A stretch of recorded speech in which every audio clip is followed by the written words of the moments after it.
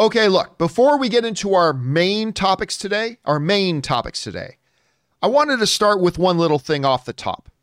And that one little thing off the top is this. You know, WandaVision season 1, episode 5 came out last night. Now, look, we're not going to talk about it. I know, everybody forgets. Nobody remembered that WandaVision's new episode came out. Now, we are not going to talk about episode 5 on this particular show right now. At least we're not going to go into any real details other than say that we thought it was great. We thought it was great. If you are interested in hearing me and Ann go in depth and into a big spoiler discussion about WandaVision episode 5, today at 4 p.m. Pacific Standard Time, Ann and I will be doing our weekly WandaVision open spoiler discussion. This one will be for episode 5. That again is going to be at 4 p.m. today. You can go over and join us there, and we'll go into all the details about everything that happened in it, and we'll talk about all that stuff then and there. But Rob, before we get into our main topics today, I wanted to throw out a new theory. Now, this will be a little bit of a spoiler to you if you haven't seen episode 4. I promise you nothing I'm about to say spoils anything in episode 5, okay? But it might be a little bit of a spoiler to you if you haven't seen episode 4, so be advised. You know, Rob, there's been this thing about what's going on in the whole world. I wanted to throw this theory by you, and I did, for full transparency, I did tell Rob this little theory just before we started, but I want to tell you guys. So here's my theory right now. And by the way, before I even tell you, I'm going to let you know I'm not sure that I even believe it. Let's just be clear. I'm not even saying I think this theory is believable, but it's something to think about. What if the show isn't just happening inside that energy field? What if the show is the whole world? What if the show is also happening outside of the energy field, and that's just a part of the show? All the stuff with Sword, Darcy, Wu, Monica, it's all part of the show. It's just a different part of the show. And they just don't, the world just doesn't realize it yet. They just don't realize they're a part of the show. And the main thing that's based on is, I've still been wrestling with that part in episode 4, Rob, where Monica and Jimmy meet and they're outside of the energy field. They're talking to the cops who say, there's no such thing as Westview. And Jimmy's talking about all these people who supposedly know the witness protection person who assumedly live all around the country. And none of them even remember the guy. And Monica and Jimmy say to each other, well, then why isn't it affecting us? Why isn't it affecting everybody? And a theory would be that what Wanda's actually affecting isn't just in the dome. That's just part of it. It's actually everything. And everybody is a puppet right now.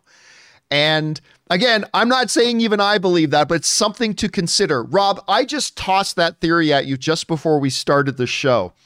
I haven't given a lot of thought. I'm sure there's a lot of holes in the theory, but what do you see as maybe some of the things that support that theory? What do you think are maybe some of the holes in the theory that I just haven't thought about yet?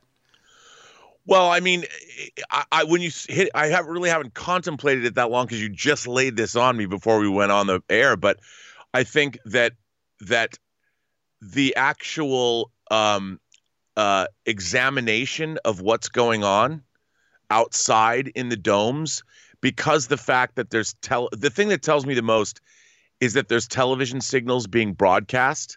Right. Like, why would that be happening? And the fact it isn't. It's all part of the reality. It's all part of the fact that Wanda wanted. This whole thing is a cry for help. It's her cry for help. And you can't have a cry for help if there's nobody there to listen. And I think that's what part of this is, her whole mind. And she is a good person trying to make she needs people to rescue her. And so part of all of what's going on is all of this. That's why I can't say why I think, but I think, let's not say why. I think it could be all part of the same thing. Well, that's just kind of a random theory. Again, maybe by this afternoon, I won't even believe the theory. Actually, I'm not even sure I believe it now, but it's something to think about there. It does address several still very big unanswered questions, and we'll have to look into that. By the way, Adam Muhammad sends in a super chat badge in the live chat. Thank you for that, Emmett. I appreciate that, man. Okay. With that down, guys, let's get into our main topics today here, shall we? And how do we select our main topics here on the John Campea Show? Well, it's really rather simple. You see, you guys come up with them. Whenever you come across a big issue, topic, or story that you think we should have as a main issue here on the John Campea Show, just head on over anytime 24/7 to www.thejohncampeashow.com/contact. Once you guys get there, you're going to see a form. Fill it out with your topic or question. It's totally free. Hit submit, and then maybe, just maybe, you might see your submission featured as a main topic here on the John Campea Show. With that down, let's get into main topic number 1, shall we? And our first main topic today gets submitted to us by Diego Maguire, who writes, "Hey, John and Rob. After the successful The Invisible Man, I loved that movie. I was really curious about what would be Universal's next move regarding their monster films. Now we have an answer. Nomadland filmmaker Chloe Zhao has signed on with Universal to direct a Dracula movie. Is this the right move for her? What are your thoughts?" All right, thanks a lot for sending that in, man. And yes, Chloe Zhao, who not only directed Nomadland, which is getting a lot of awards buzz right now, Rob. A lot of people talking about film of the year, all that kind of stuff. Fantastic outing for her. But not to mention that, Rob, she's the director also of the upcoming Eternals movie for Marvel. So she's got this artistic awards kind of film. She's got this big blockbuster Marvel film coming out. She's got a lot of things going on. And now she's been given the opportunity to go on over and do Dracula. This is what comes to us from the good folks over at The Hollywood Reporter, who write, "This new Dracula project, however, will be a far cry from the more traditional or even modern incarnations made over the years. Details are being kept in the coffin." Well said, Hollywood Reporter. "Details are being kept in the coffin, but Zhao's version is described as an original, futuristic, sci-fi Western. Themes of being on society's fringes, something Zhao has tackled in her previous work, will course through the project's veins. Chloe's singular lens shines a light on the stories of the overlooked and misunderstood," said Universal Pictures President Peter Kramer. "We are thrilled to be working with her as she reimagines one of the most iconic outsider characters ever created." And that, of course, comes to us from the folks at The Hollywood Reporter. If you want to talk about a director being on, there's a phrase used sometimes around called a meteoric rise, Rob, a meteoric rise. If you want to talk about a director who has come from relative obscurity, Rob, how many people have heard the name Chloe Zhao prior to Nomadland? Prior to being attached to direct a major Marvel film in Eternals? Hardly anybody. Hardly anybody. And now she's got a film that's going to be a serious contender for Oscars, Golden Globes, Producers Guild, Directors Guild, all that kind of stuff. Then she's got this huge, massive Marvel film coming that's got Angelina Jolie starring in it. And now she's made the decision that her next project is going to be a Dracula thing as a sci-fi futuristic Western. So I don't know. Is it going to be like Mandalorian? I don't know. Maybe this thing's going to be Mandalorian. Who knows? But I think this is really interesting. And one of the things that I really like about the move is that it shows that she is not getting bogged down. You can't just fit, her into one kind of peg. Like, she's not going to get bogged down in any one particular style right out of the gate. She's coming out, she's doing artistic films, big blockbusters, now going to do tackle classic monster movie. I love it. I love it. And Universal, coming off, I've been waiting to see what they would do, Rob, to properly follow up on Invisible Man, because I thought Invisible Man was fantastic. And so to get a Chloe Zhao attached like that, that's great for her. I think it's great for Universal. I just think this news is good all the way around. By the way, Richie Scott and Alex Keeley both send in super chat badges in the live chat. Thanks for that, guys. Rob, I just see this as being nothing but good news. Rob, you heard about this. What do you make of it? I think, first of all, whatever their new take is on Dracula, I'm here for it. A sci-fi Western film about undead vampire. I don't know what, gunslinging. I don't know what. I'm here. But I'll tell you something. It certainly speaks to Kevin Feige's foresight to have hired Chloe Zhao to direct Eternals, and now she's in talks for maybe being the second woman to win the Best Female Director Award at the Academy Awards. Yep. I mean, and after watching WandaVision, once again, I've been saying it for years, but Kevin Feige, our Lord and Savior, I think of all the people in Hollywood, I said this on a live stream yesterday, William Goldman's, the great screenwriter who wrote The Princess Bride, once said, no one in Hollywood knows anything. I want to amend that. No one in Hollywood knows anything except Kevin Feige, who knows everything. Everything. All right, guys, question is for you. What do you think about this announcement? Again, I think this is great for Universal. I think it's great for Chloe Zhao. She's already cutting her teeth. She's doing all sorts of, she's diversifying, doing all this kind of stuff. I think this is great. What do you guys think? Jump down into the comments section below and let me know your thoughts. All right, guys. With that down, let's move on to main topic number 2, shall we? And our second main topic today gets submitted to us by Nick, who writes, Season 2 of The Mandalorian had huge moments that were spoiled for a lot of people that can't stay up until 2 a.m. Central Standard Time to watch it. I had Luke ruined by someone posting a picture of him on Instagram at 8 a.m. Friday without a spoiler warning at all. So, my question is, do you think Disney should do like HBO and release shows around 7 or 8 p.m. so most people can watch it before the rampant spoilers pop up? I feel like with the weekly schedule and popularity of these shows, the problem won't go away on its own. All right, man, thanks a lot for sending that out. And listen, I'll tell you what, I think you're absolutely right. I think you are 100% right. Now, look, when I look back to when Game of Thrones used to be on TV, Rob, I remember that was a big thing. You know, Game of Thrones is going to debut in Los Angeles, at least. I think it was 6 p.m. or something like that. I can't remember the exact time. It was something like around 6 p.m. And I remember, like, we could get together, me and Ann and our buddy Sol and our friend Kaori could all come over and we could sit down and we all knew when it was going to be on and we could all watch it. And most of the country got to watch it together at the same time.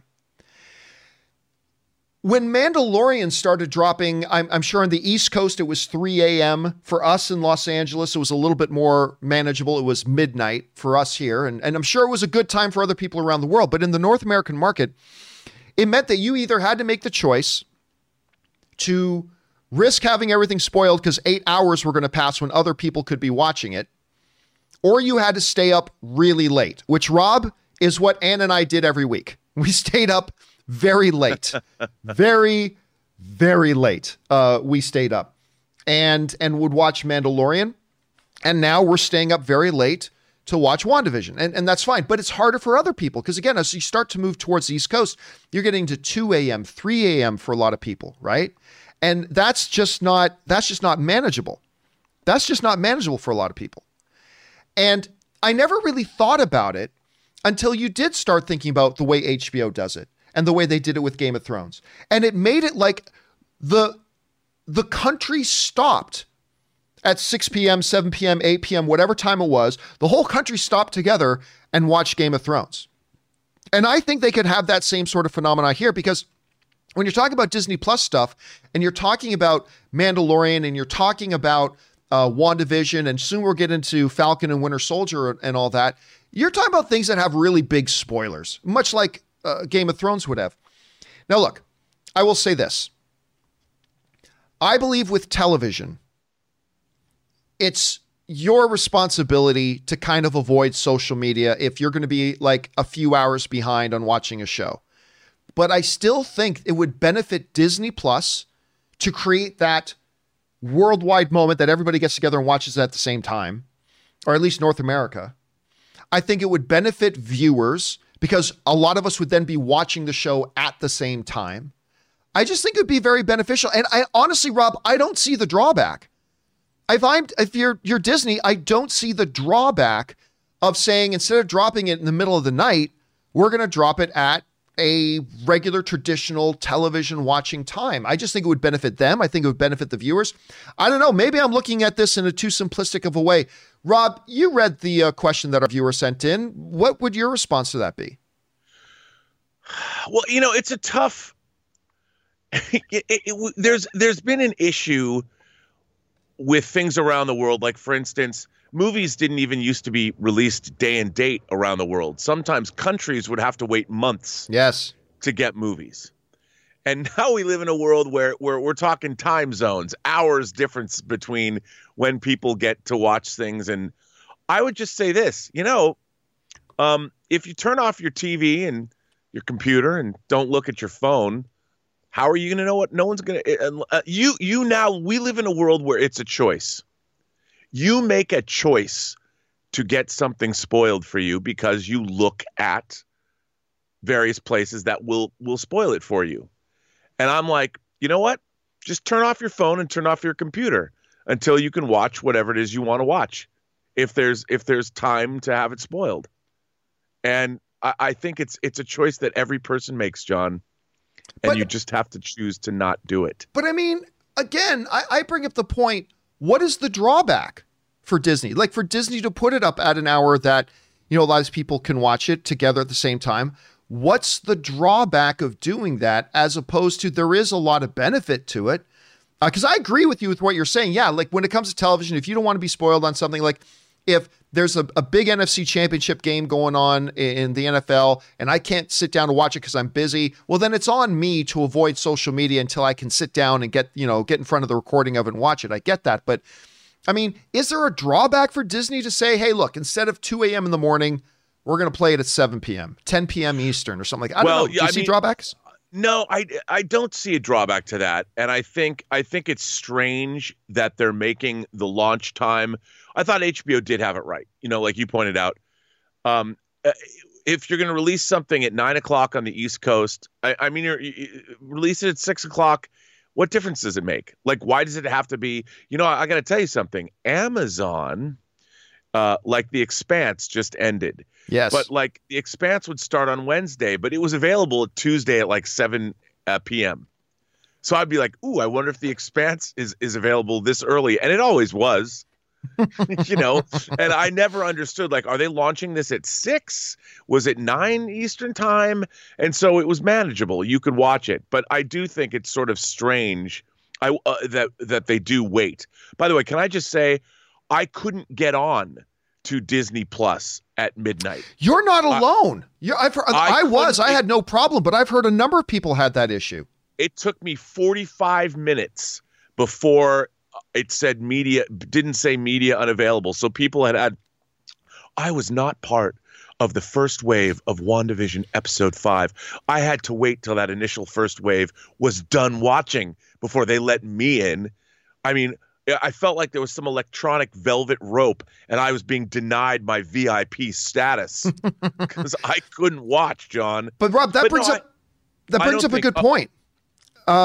Somebody in the chat board was saying this, and I think that brings up a good point. Somebody in the chat board was saying maybe them dropping in at midnight, 3 a.m. New York time is because everybody would tune in at 7 p.m. on the nose and maybe their servers couldn't handle it. Which, I mean, they Disney handle it last night at midnight. Yeah, that's what I'm saying. So you say that brings up that point, right? That maybe it's an issue of we don't want everybody watching it the second that it drops because it crashes our service, which to me is like, you're Disney, boost up your servers, pay for it. But I mean, that could be the fact that you had those problems could be a case. I'm just curious though, did you hang in there after midnight waiting until you could log in and watch it? Hell yeah. Of course you did. I could, first of all, it was really hard to even log into the Disney Plus app. And once I got in there, I was in there at like 11. I tried to click over to WandaVision about 10 to midnight. And like the Charles Bronson movie, but I couldn't. Every time I tried to click into WandaVision, once I got into the app, it said unavailable. It was an error message. And then when it became 12 and the main header shifted over to WandaVision, I couldn't get in that way. I tried getting in and it just kicked me out. And it wasn't until 45 minutes, until 12:45, that I was able to get in and we watched the episode. All right, guys. Question for you is, what do you think about that theory that our viewer wrote in that maybe like, hey, HBO did it and it really worked very, very well for them. Why doesn't Disney do it? Maybe it is a survey issue. Maybe there's some other things. Can you think of other reasons why they might do it this way? Love to hear your thoughts. Jump down into the comments section below and leave your thoughts there. Okay, guys. Before we get into our next regular main topic that we have lined up, there is a breaking story here that we should jump in on and at least address. One of the truly great, all-time greats, Christopher Plummer, has passed away. Good Canadian kid, first and foremost. But Christopher Plummer has passed away. I have not had time to read the story. I have not had time to go in and read what this is been a part of. But Christopher Plummer is, I mean, this is just a dude who would pop up in everything and anything and always deliver. Just absolutely deliver. And of course, I think the last major thing I saw him in, Rob, was Knives Out. Knives Out, I think, was the last thing that I watched him in. And of course, he was incredible in Knives Out. I really enjoyed him in that. I love him in just about everything he's ever been in. And a good Canadian kid. And right now, like I said, I'm not taking the time right now to read through the article to find out what the causes were or anything like that. And it's really not important at this point. But we have lost truly one of the great legends. Rob, it was one of the highlights of my career was being able to go to New York. I had an opportunity to go down to New York and actually sit down and interview Christopher Plummer one-on-one one time. And we talked about our favorite spots in Montreal, and we talked about his career and things like that. It truly was one of the absolute highlights of my career personally, was getting to sit down and chat with him. Just a tragic loss. Like you would always say, Rob, definitely a life well lived. But you're just hearing about this, Rob. What are your thoughts on the passing of Christopher Plummer? Dude, I was a huge Christopher Plummer fan. And of course, he was a contemporary of William Shatner's. You know, they were in acting school together at Stratford, both good Canadian kids. And it's a tremendous loss. And I just tweeted, I said, it's too bad they can't hire Christopher Plummer to replace Christopher Plummer in his own death scene so we could get more work from Christopher Plummer. But he was one of the greats. And, you know, of course, his turn as General Chang in Star Trek VI, The Undiscovered Country. Cry havoc and let loose the dogs of war. If anyone had to rival Ricardo Montalban as Khan and his... I'm as constant as the morning star. You know, it's favorite line. You can't appreciate Shakespeare until you've heard it in the original Klingon. Do we not hear the chimes at midnight? And the way it was when he says the way it was meant to be to Kirk, warrior to warrior. I mean, it's just he's so good. And you know what? I have a General Chang action figure. Really? I didn't even know those existed. Yes. You know, why should I not be surprised? I should probably not be surprised at all. Anyway, guys, the passing of Christopher Plummer. I mean, I wish this was something that we were able to prepare for a bit, but I mean, that we could go on about like really what a career this guy has had. The hills are alive with the sounds of a Canadian singing music. It's just it's a tragic loss. Anyway, guys, jump down into the comment section. Leave your favorite Chris Plum memory or role or movie or whatever, and leave your thoughts down there. Okay, guys. With that down, let's move into our third main topic today, shall we? And our third main topic today gets submitted to us by David Greggs.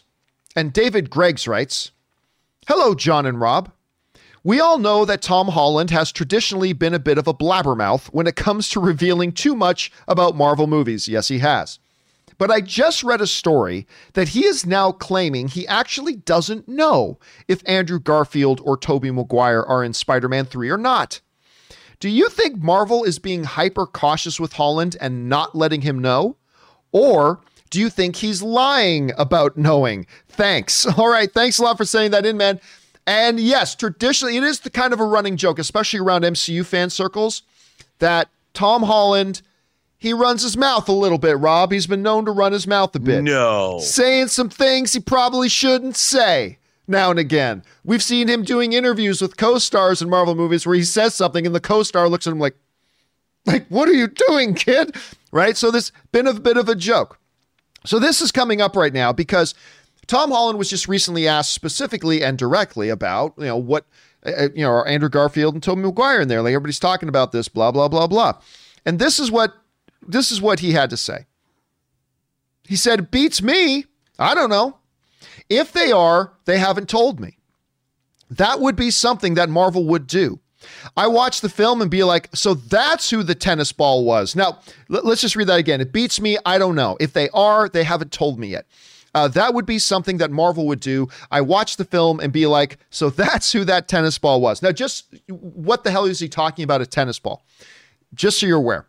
On a lot of these movies, when you're going to have a lot of CGI, what they'll often do is they'll have like things with tennis balls on them that act as markers for the visual effects later on. For example, I was on set of the first Transformers movie during the big battle scene in the streets between the Autobots and the Decepticons. And I was there when they filmed that. And they had a whole bunch of crew as they had all these extras running up and down the street screaming, ah! And cars overturning and all that kind of stuff. They had a bunch of these guys running up and down the street with these 20-foot poles with tennis balls on them running around. And so give me that. Sometimes they call the tennis balls a ping pong ball types things that CGI actors will wear, things like that. But that when you hear him say, that's who was in the tennis balls, that's probably what he's referring to. Rob, there's a couple of possibilities here. There's a couple of possibilities. Number one, first possibility here is Tom Holland has learned to shut his mouth and not leak spoilers. And he's just lying and saying, I don't know. And just literally saying, I don't know, when really he does. I mean, I think that's probably the most likely situation here. He does know if Andrew Garfield and Tobey Maguire are in this. I personally think they are, although it has to be mentioned that it has not in any way, shape, or form been confirmed by anything official that they are, but I think they are. And I think Tom Holland knows if they are or not. And he's just saying, I don't know, blah, blah, blah. However, to play devil's advocate, specifically look at something he says here. He says, beats me, I don't know if they are. They haven't told me yet. That would be something that Marvel would do. I watched the film and be like, so that's who the tennis balls were. There is a possibility here, Rob. I would contend that there is a possibility here because you know that I believe Maguire and Garfield are going to be in it, but I also believe their roles are going to be small. I don't believe they're going to be in like 20 minutes of screen time. I think their roles are going to be relatively small. So I believe there is a possibility here that instead of Tom Holland being the one who learned his lesson, it may have been Marvel that learned their lesson. Don't tell this kid anything, or don't tell this kid things that we don't want to have done. And if Maguire and Garfield, all relatively small things, it is very possible they could have done it without him knowing. Again, I think the first option is the most likely. I think he does know and he's just playing coy. He's learning the business a little bit better. But you can't ignore the fact that it is what he said. And there is a possibility, because it does sound like something Disney would do. Mark Ruffalo has talked about times that there were things in the movies he was in with MCU where he didn't know what it was going to be. So maybe there's something to that. Again, I think it's more likely that he knows and he's just not saying. Anyway, Rob, you read these comments from Tom Holland. What do you think? I think he's learned his lesson, but he probably said, listen, I'm a chatterbox. Sometimes I can't help myself. Give me something to say. Give me my lines. So they gave him his lines. And I think he's had this part written for him, like all great actors, and he's saying it back to the world. And it's just that. And where are you at right now on Garfield and Maguire? Do you think at this point they are? Do you still got to see some more evidence? I don't know. What are you thinking right now? Well, the way things are going, if God himself showed up in a Marvel Cinematic Universe production, I would not be surprised. I mean, it is just. I think that we now live in a world where the MCU has established itself as just being where can anybody have more fun than the MCU? It's for audiences, for actors. I mean, Matt Damon shows up in a cameo at the beginning of Thor Ragnarok. Who saw that coming? And Sam Neill. Who knows? And it's just that we live in a world where that can happen.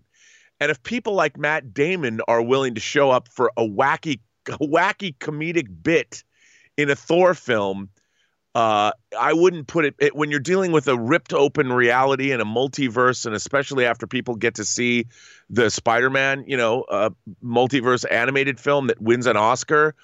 Why wouldn't you? What else is Tobey Maguire doing? If someone calls him up and says, "Yo, bro, can you come down here for a couple of days?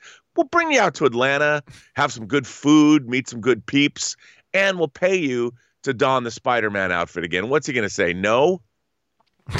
I suppose.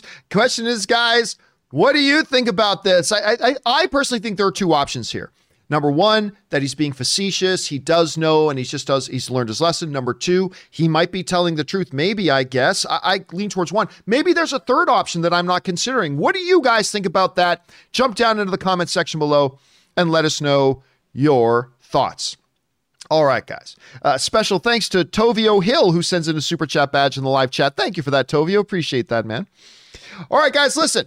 With all that now down and out of the way, we're going to move on and start taking your live comments and questions. Once again, if you want to fire in a comment or question, use the tip link that's in the description of this video, or you can enter it in manually at streamelements.com/movieblogtv/tip. All right, guys, dig in. Let's get into it right now, shall we?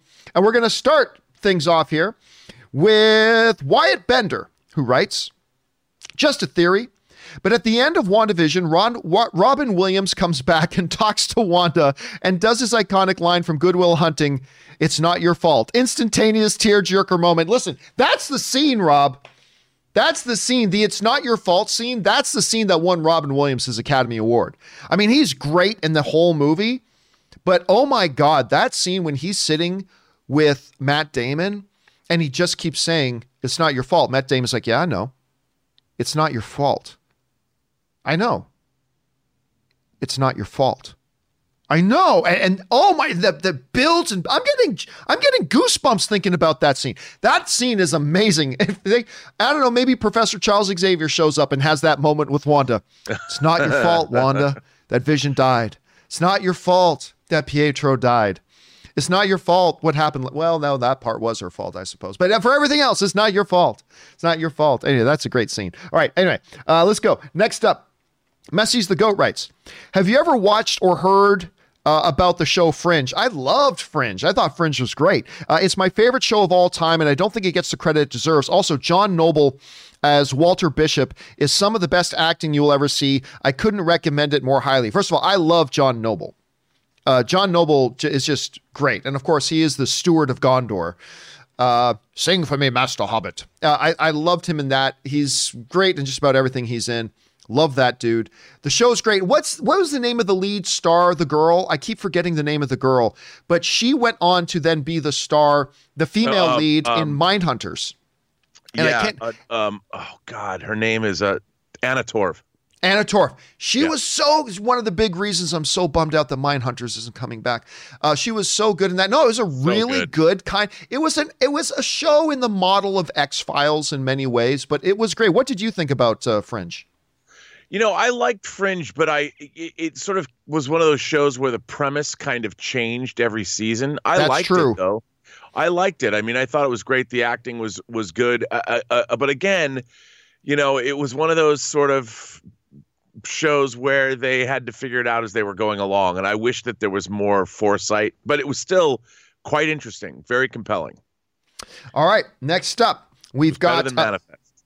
Yeah, Better Than Manifest, your favorite show to hate watch. Nikita Mohanan writes, "Hey, John, sent those stickers to ask you this, but it didn't work. Just wondering, why don't you do or try live reactions to WandaVision or other shows and movies you're into, like YouTubers on your channel or Patreon?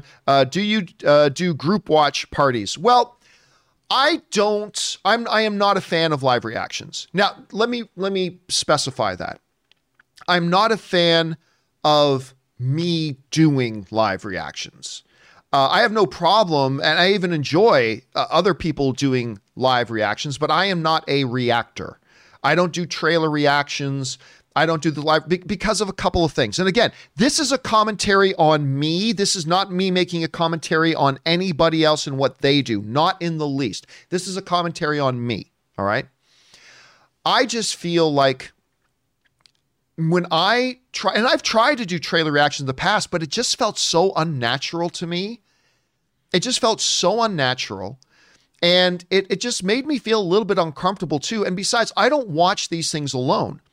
So like when I have other people over, I mean, they may not be comfortable being on camera in front of thousands of other people watching everything they say and do, and then all of a sudden have to feel guarded and all that kind of stuff. That's not fair to them, to people I watch these shows with.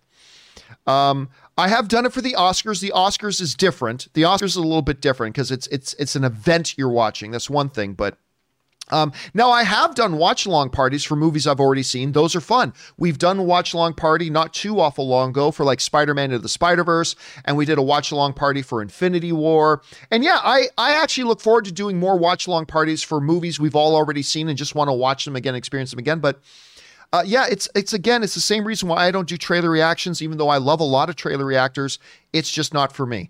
I just feel fake. And I feel like I have to be guarded and watch this. And I don't want to do, like when I'm sitting at home in my living room with my wife and I'm relaxing and I've got a beverage and some snacks, I don't want to have to constantly be aware that I'm on camera in front of thousands of other people.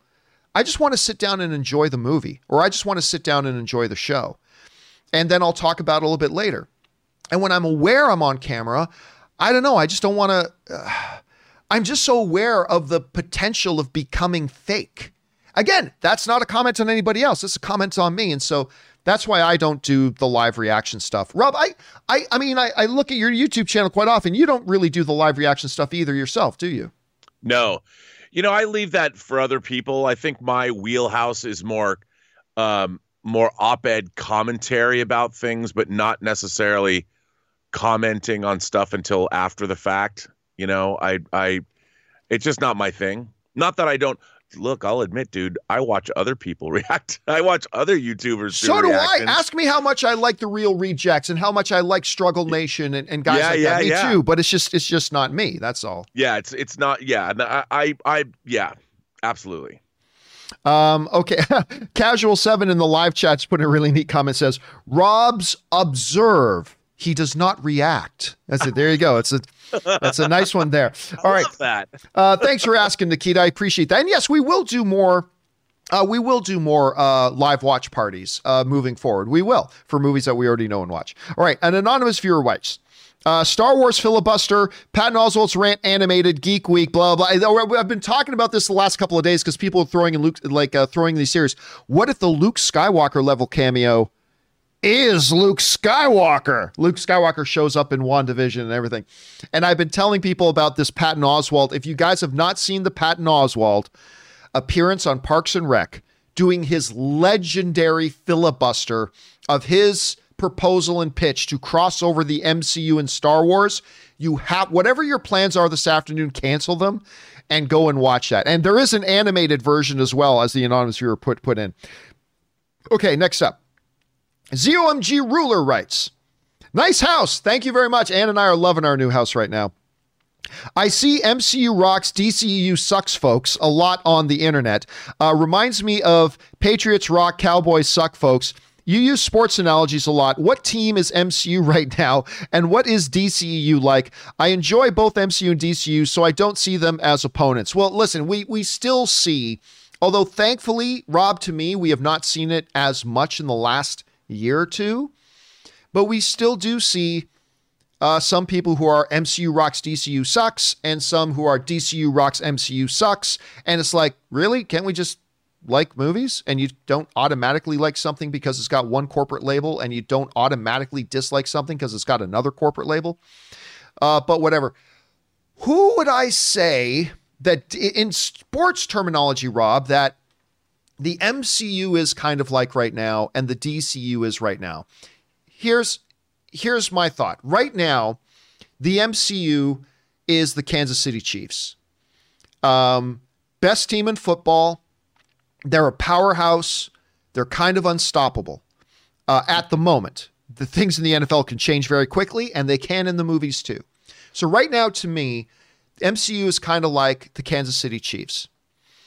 The DCEU, to me, right now, is kind of like the Miami Dolphins. But follow me here. Follow me here. a team that has struggled, but they have been showing big signs of improvement. They've been showing that they're on the upswing. They've been showing that they're becoming competitive. They're becoming a real deal, to the point where I feel like in a season or two, the Dolphins could be a serious playoff threat. And I that's how I kind of see them. They have struggled in recent years, but then just recently they've really started to turn things around. So that's kind of my analogy for that. The way I see it. I don't know, Rob. What do you think about that? Well, I mean, I could see that. I mean, I could see that. I don't know if I would call them the Miami Dolphins, but hey, man, with Fitzmagic and Tua, they've been winning. They've been winning some games, man.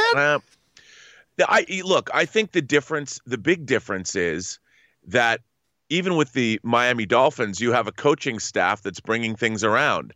Yeah. I think right now, that the DCEU and the DC films moving forward, there's so many balls up in the air. I don't see much of a plan. I still want to see more of a plan. The MCU, they have a plan. And I still trust Walter Hamada. I still believe he does have a plan. How much he's going to be able to execute that plan with the people above him, that's going to be the question mark, to your point. All right, next up, Abel Leon writes, hey, John, hope you're having a great day. I am having a great, whenever we get to talk movies together, it's a great day. Hope you're having a great day. I'm not really an NFL fan, but I always watch the final.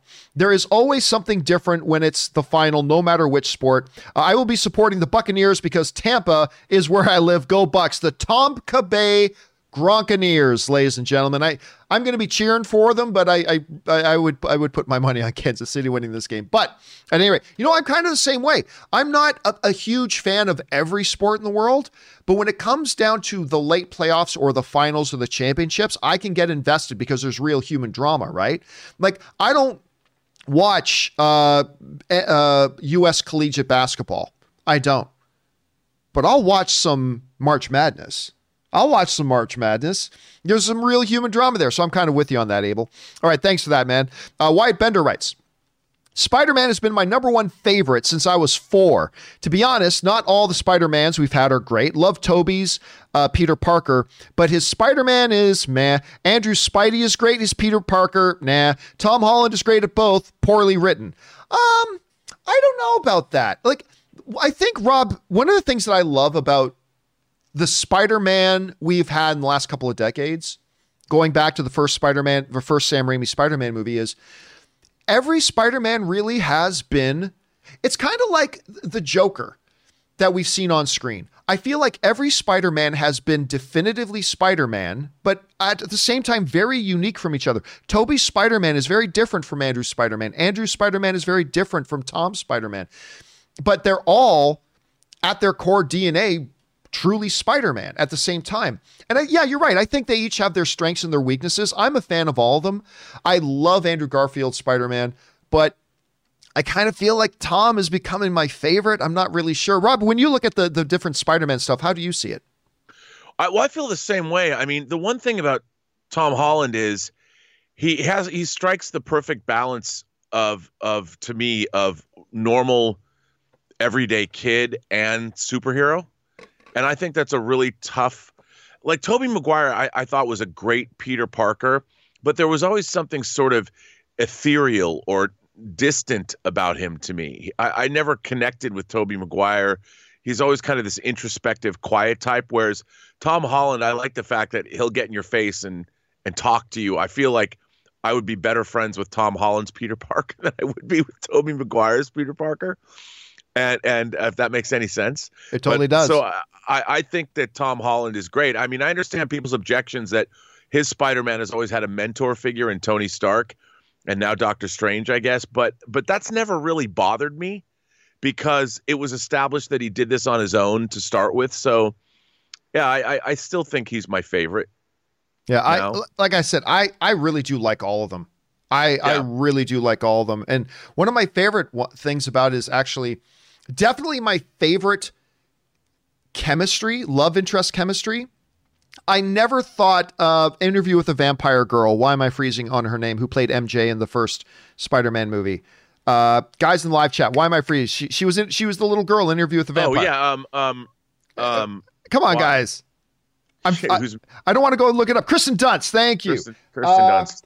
Murdatana was the first one to write that in. Then Tyrone, Amir, Omar, 95, everybody. Kristen Dunst, right.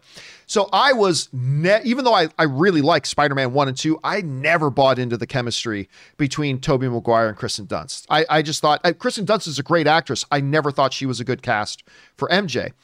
I really like Zendaya and Tom Holland. They're very cute. They have some real charisma together. But while Tom is becoming my favorite Spider-Man, I think the Andrew Garfield and Emma Stone dynamic can't be touched. That was kind of my favorite individual part about both of those Spider-Man movies. I just thought their chemistry together was fantastic. So everyone has their own unique things that really stand out. So that's a good thing about that. All right. Next up, thanks for that, Wyatt.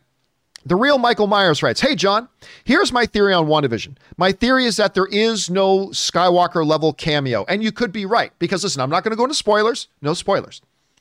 But there was a thing that happened last night, and that wasn't nothing Luke Skywalker level. That was not Luke Skywalker and Mandalorian level at all.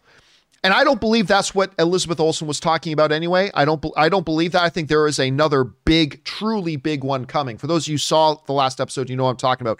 That was not Luke Skywalker level. So there's probably another one coming, especially since we're now just over the halfway point. So there's still a lot of show to go. So I don't think that. But we'll see, real Michael Myers, because if they think that was the Luke Skywalker in Mandalorian level cameo, then you're right. There is no Luke Skywalker level cameo coming. But I don't think that was it. We'll talk more about that on our WandaVision spoiler discussion a little bit later today. All right, Jaron Morris writes, "Even though I trust Naughty Dog and the creators, John, if you had to guess based on The Last of Us 2, how you think the story will be in Last of Us 3. Also, congratulations to you and Ann on your blessing. Wishing you many more." Thank you so much. We're loving, we just moved into our first home. We're really enjoying it. It's been great. Thank you so much for that. Where do I think part 3 is going to go? That's a good question. You still follow. First of all, I thought Last of Us 2, which just officially became the most awarded video game of all time, I thought Last of Us 2 was beyond brilliant. Like beyond brilliant. It was staggering to me. My jaw was on the floor as I went through like the 12-hour movie version of it and I watched the story unfold. I just thought this is some of the deepest shit I've ever seen in a video game. And I just thought it was brilliantly, brilliantly done. I know there are people out there who don't agree, and that's cool. It's all subjective. But for me, for my money, it was incredible. Obviously, I think part 3 has got to involve her going to try to find her family again. She lost her girl. She lost her kid. She's got to go. I think a lot of whatever part 3 is going to be, however far down the road it is, that's got to be a major part of the story, I would think. That's got to be part of the story. But yeah, that's where I think they're going to go. Probably some flashback stuff, but I'm not really sure. Rob, you got any theories about where they might go with Last of Us 3? I mean, but that sounds like a good idea because it is familial and there's always there is a strong bonding thing with this franchise. There's an emotional content to it that I think they need to keep, they need to retain. Otherwise, it won't feel like a Last of Us game. Right. Absolutely. All right. Next up, Shruckstar writes, "Hey, John, in Spider-Man Far From Home, one of the movies on the airplane was called The Snap." Really? With a picture of the gauntlet. So people must know enough about what happened to have put a film together. Whoever explained it, the news clearly got out. Actually, that's true. So what Shrockstar is talking about here is there was a bit of a question come up because, I don't refer to the blip as the blip. I call it the snap or the snapping or the dusting or whatever. Somebody brought up, well, John, the public may not know that, about Thanos. They may not know about the gauntlet. They may not know about the snap. I said, no, I'm pretty sure they would have told them. Somebody else brought up the other day a really great point that I had forgotten about is that in Endgame, at the beginning of Endgame, as Captain America is in that mutual support group, he talks about then Thanos should have just gotten rid of all of us. Okay, so clearly everybody knows about Thanos. And I totally missed that thing in Far From Home, that one of the movies was called The Snap with a Picture of the Gauntlet. So if you're right about that, because I don't remember that, but if you're right about that, that puts that debate to rest. The public know what happened, who did it, and how it happened. Well, I mean, that becomes clear, doesn't it, Rob, at that point? I think, can you imagine half the population of the world just disappears? If they didn't know, I mean, I would love to see that. That could be a whole movie in itself. How do the Avengers explain to the world leaders and to the world at large what happened? Can you imagine? You've got like Steve Rogers going, so there's this guy, this extraterrestrial named Thanos, and there are these things called the Infinity Stones. I mean, I would just love to see that press conference. And then the reporters raising their hands afterwards to ask questions about, wait, what happened? I have all the questions. Can I ask?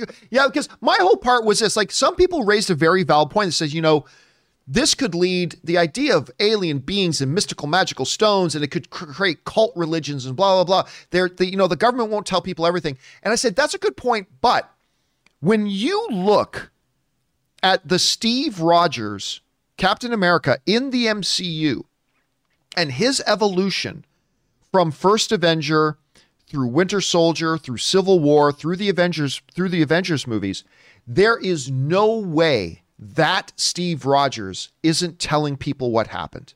The people who just lost their mothers and fathers and loved ones and spouses and children and neighbors and blah, blah, and have no idea why. There is no way. It doesn't matter if the government calls Captain America and says, you're not allowed to tell people. Screw that. Captain America's telling people. Can you imagine all the American homegrown conspiracy theorists who would come out after the... Are we expected to believe Captain America telling us some purple monster named Thanos caused the disappearance of half? It was secret experiments by the United States government. I mean, it would be hilarious. Thanos didn't win at the end of Endgame. We won by a lot. Anyway, sorry. I'm getting off topic here. Let's get back to it here. Okay, next up. Thanks for that, Shrockstar. And that's a great point that you raised. That is an excellent point that you raised. All right. Hassan writes, one of two.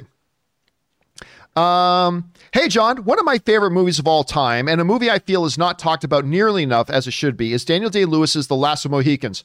Stay alive! I talk about that movie all the time. I love that movie. Is Last of the Mohicans. It excels in particularly every aspect of filmmaking, the acting, score, and cinematography. Oh, hell yes. Hell yes.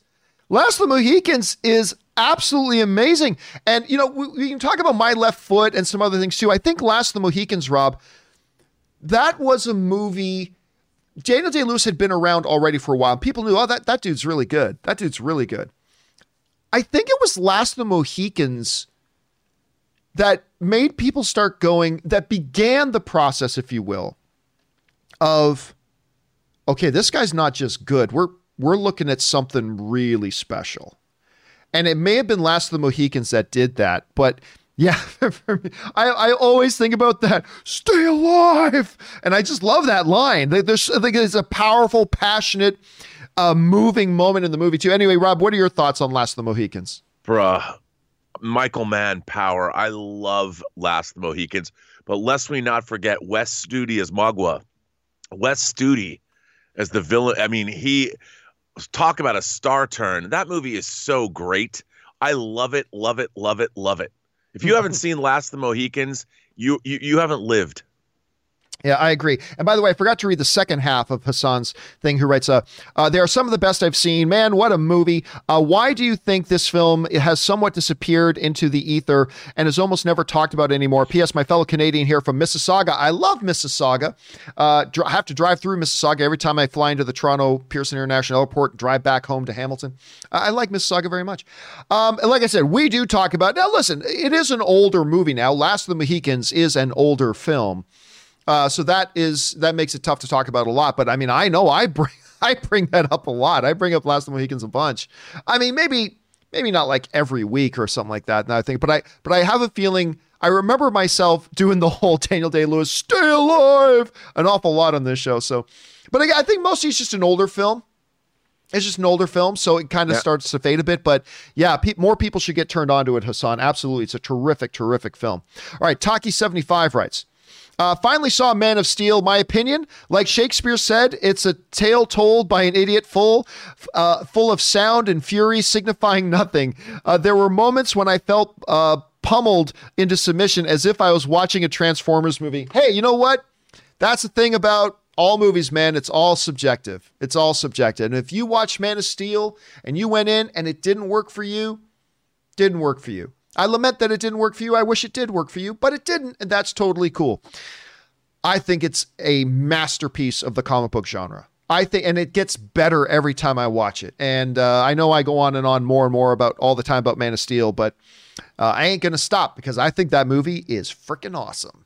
Anyway, but thanks for sharing your thoughts on that, Tacky. Appreciate it. Next up, Amin writes, which do you prefer? The Count of Monte Cristo or The Man in the Iron Mask? I'm going to say something unpopular. I personally really like Monte Cristo and absolutely love the story. You think we will get a proper reboot remake anytime soon? Maybe like in the next 5 years. Would love a modern version. Well, number one, yeah, I do think Count of Monte Cristo is just one of those movies that, and there's one of those stories, Rob, that just it's asking to be remade every so often, right? Yeah. So I do see that happening, but I'm going to tell you what. I prefer Man in the Iron Mask. And everybody's like yelling at their computer monitors. What? Let me tell you why, though. There's a very specific reason why I like Man in the Iron Mask. It's because I absolutely love the Three Musketeers movie with Kiefer Sutherland, Oliver Platt, Charlie Sheen. Who's the kid who played Robin? Who was George Clooney's Robin? And now he's in that crime show with Ice-T. Yeah, and they're making a hot toy action figure of him. Yeah, and Chris O'Donnell. Chris O'Donnell, thank you. It's Chris O'Donnell. You said that just before Andrew Nathan sent in a live chat, and that's yeah. So there's this Three Musketeers. It's old, and Rebecca De Mornay was in it as well. Oh, and Professor Poole from Oscar, and he was also in Rocky Horror Picture Show, and anyway, the guy who played the Cardinal, whatever, was in that too. Anyway, Tim Curry. Kimberly Wright saying Tim Curry. Oh. Tim Curry was in that too. I love that Three Musketeers movie. I adore. I don't know why. It's probably not even all that good, but I love that Three Musketeers movie. So years later, along comes this movie, Man in the Iron Mask, with Leonardo DiCaprio, John Malkovich, Jeremy Irons, Gerard Depardieu, Gabriel Byrne is in it. And it's not meant to be, Rob. Man in the Iron Mask was not meant to be. But if you watch that Three Musketeers movie with Kiefer Sutherland and then immediately watch Man in the Iron Mask, you would swear it was meant as a sequel. 20 years later, it feels like it just kind of feels like a sequel.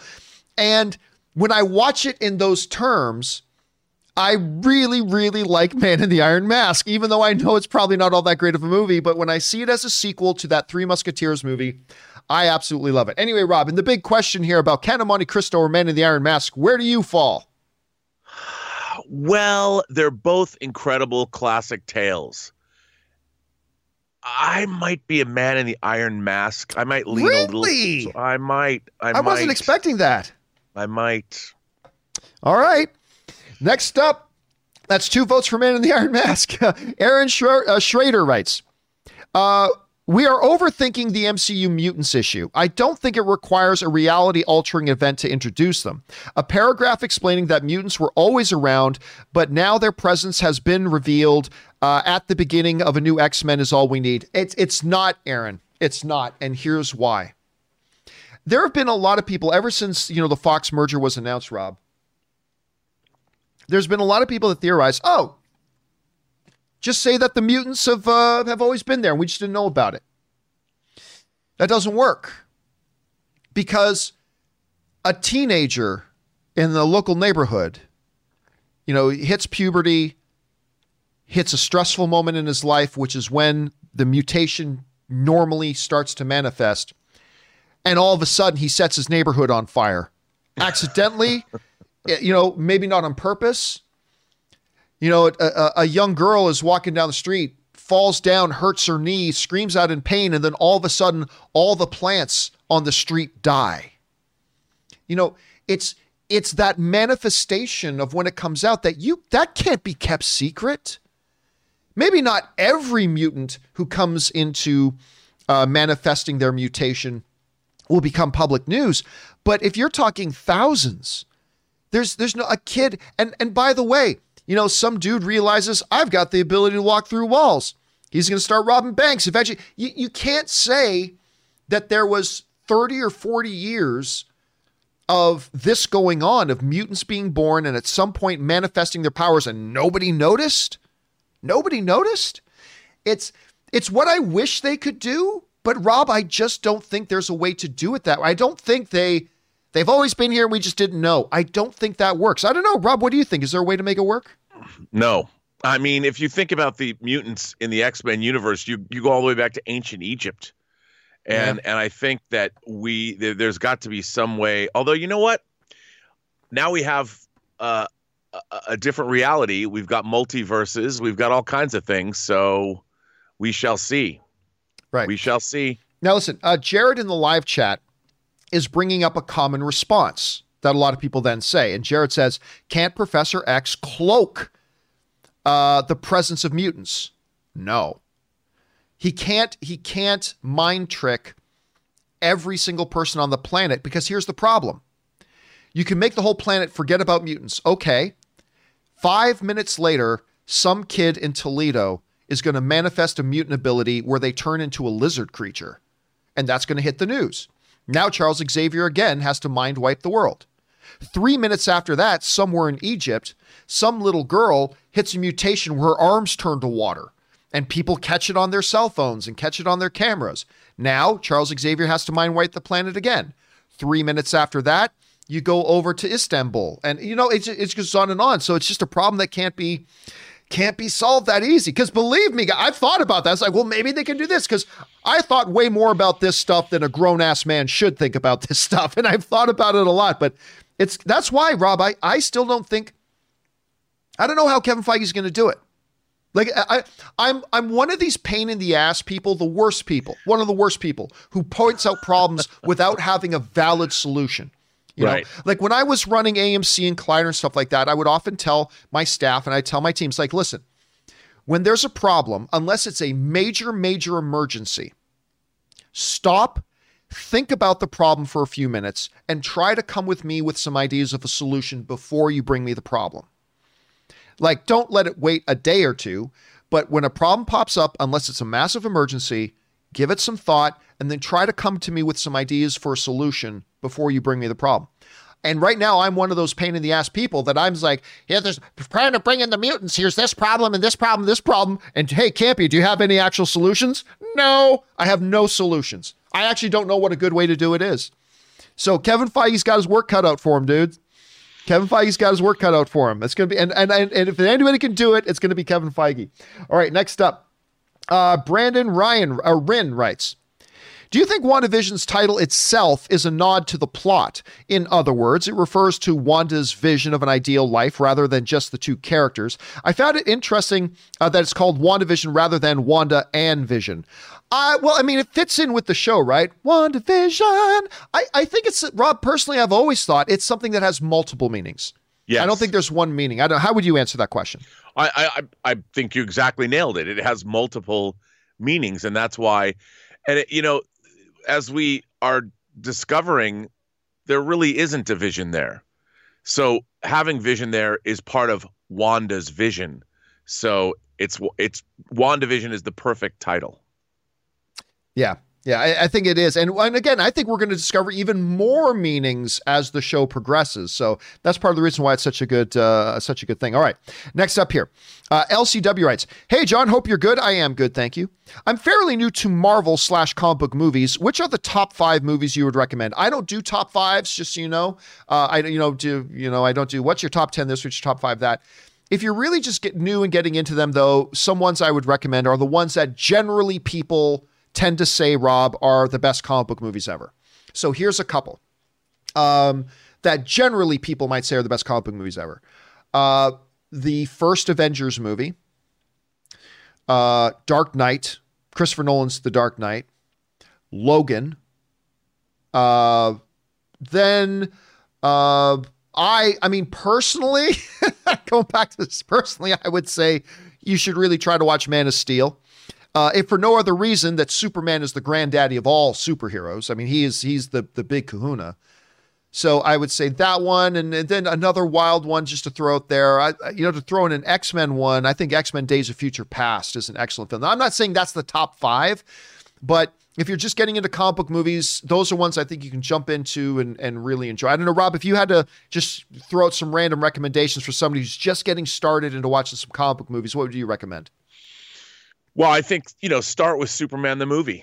That's what I would. That's the granddaddy of all, and kind of it has a classical feel to it, And I think that the first Iron Man, as far as an origin story goes, setting up the MCU is important. I would watch. I mean, look, I would say watch something like. I love The Crow. The Crow is based on a comic book, J.O. Barr's comic book of the same name, but it's not significant in terms of where we're at mythologically. I would watch the first Wonder Woman, and then I probably, I think as far as a prototypical, I think Captain America, the First Avenger is a good place. And I'm thinking not my favorite comic book movies, but the best places to start watching comic book films to sort of get a feel for what they are. Yes. All right, let's move on.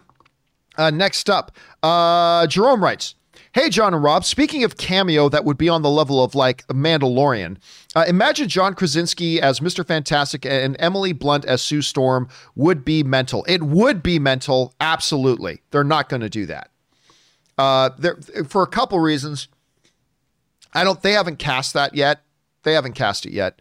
Although we would all love it to be Krasinski and Emily Blunt. But the other thing is we just talked on the show the other day that the showrunner of WandaVision came out and debunked the idea of a Fantastic Four connection. That being said, it doesn't make it impossible. But I mean, we're talking about a Fantastic Four movie is probably a movie that's not even shooting for another year and a half or 2 years. They just attached a director to it. I don't think people like Krasinski and Emily Blunt will commit to things that far in advance yet. So, I mean, I don't know. It's possible, but it seems more like a fairy tale wish. I don't know, Rob, do you think there's any possibility here? Or how big of a possibility do you think it is that we could see John Krasinski as Mr. Fantastic pop up? After what they're doing now, I wouldn't put it past them. but I don't. I mean, that would be that would definitely be a Luke Skywalker moment for me. If John Krasinski was playing Reed Richards, I'd be like, I mean, that would be crazy because it's like everybody wants them to play Mr. Fantastic and Sue Storm.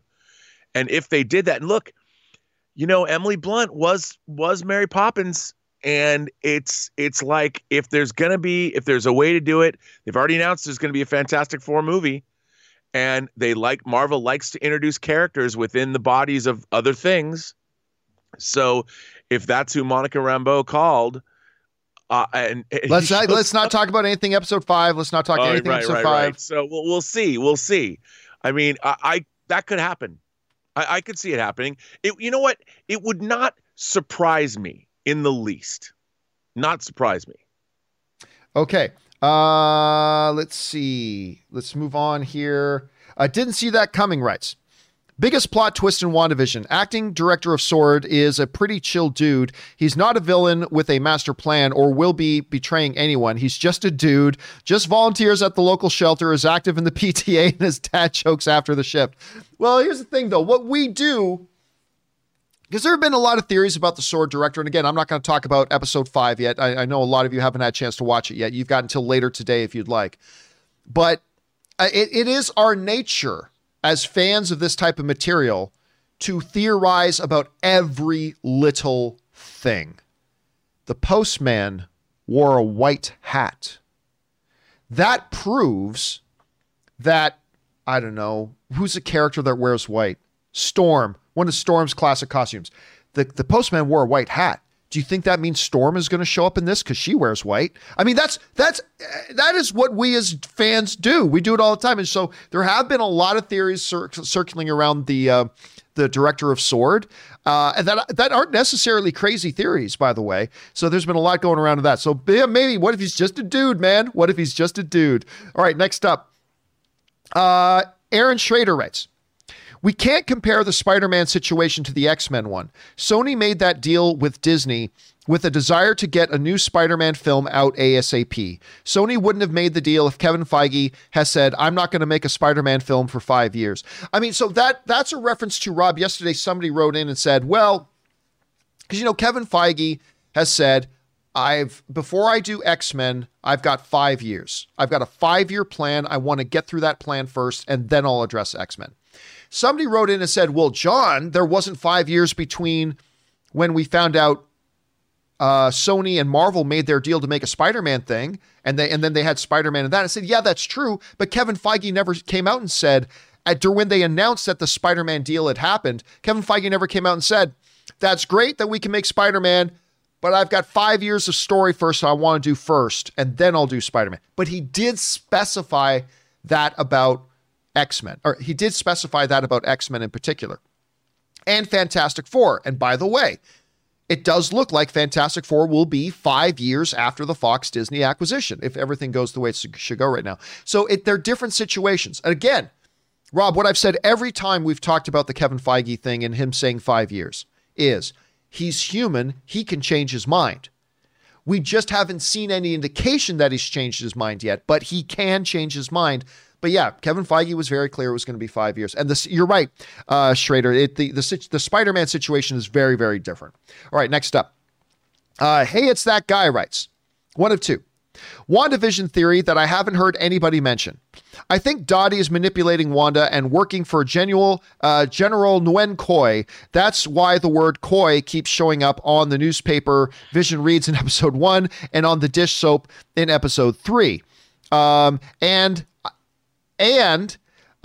That Dottie saying for the children is a misdirect and they're actually kidnapping children. That's why there's missing kid posters and Spider-Man set photos, or that someone on the show is a fan of former Collider host coach Jandro. I don't know about any of that. That seems like a bit of a stretch. I think most of us are more focused on, and I don't want to get into spoiler material here. Most of us seem to be more focused on Agnes than Dottie, but Dottie could be significant. Dottie could be very significant. We'll have to wait and see. Or maybe she's just another player in it like everybody else. But there's something unique about Agnes. There's something that makes Agnes stand out a little bit more unique from everybody else. Now, that doesn't mean I think she's Agatha Harkness, but there is something. There is something there. And you know what I've said, hey, it's that guy. I've been saying for a while that I suspect there might, although I'm not convinced, but there could be some connection between the children's situation in WandaVision and in the fact in Spider-Man 3 we see all these missing children posters. Could be a connection, might not be. But there you go, Rob. We're always looking for little things that are connected because that's what we do. All right, Will writes, I just wanted to support the show. Oh, thank you for that, Will. I also love when Erin is there with you guys. Hope to see her again soon. Yeah, we love having Erin on the show as well. And she will be back very soon. I'm not going to give a specific date yet, but Erin will be back very, very soon. And we love having her on the show as well. The COVID stuff has made things difficult, but we're almost at a point where we're going to be able to do that. So thank you for that, Will. It's always nice when somebody wants to write in just to say something kind. I appreciate that, man. All right. Lil Uzi Vision writes, what do you think Sony should/will do with Men in Black? Ooh, there hasn't been a great one since the first Men in Black. Men in Black 3 was okay. I'll go that far. I'll say Men in Black 3 was okay. And the last one flopped. Will they bring Smith and Jones back again, do another reboot, Jump Street crossover, a streaming show, or is it dead? Rob, that's a great question. Because that last Men in Black movie wasn't very good. No. And it didn't look very good either. And people generally stayed away from it. I can't remember what it made. Hold a second. Men in Black 20. What year did it come out? Was it 2020 or 2019? I'm going to say 2019. Box office. I can't remember. I remember it really did not do well financially. Oh, no, it did not. Made $253 million. $253 million they spent on that movie. And that was not a cheap movie to make. That movie had a budget of 110, which means they lost in the tens of millions of dollars on it. So what do you do with Men in Black? Rob, if you're Sony at this point, do you just say, hey, we tried to revive it. It didn't work. Time to put Men in Black away. Maybe revisit it again 10 years from now. Or do you say, hey, listen, it's still a recognizable IP. Let's do something with it. If you're the head of Sony right now, what are you doing with Men in Black? Put it away. Yeah. I mean, it's kind of a one-note joke that gets played out again and again and again and again. So. Yeah. All right. Next up.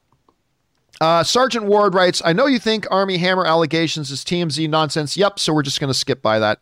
That's not what we're here to talk about. I'm not here to talk about the personal lives of whatever. If he did something really bad, F that guy. If not, F everybody else. I just don't want to get into the nonsense of it. I appreciate you writing in, but we're not here. People aren't here to talk about, some scandalous actors' texts. I just have no interest in talking about it.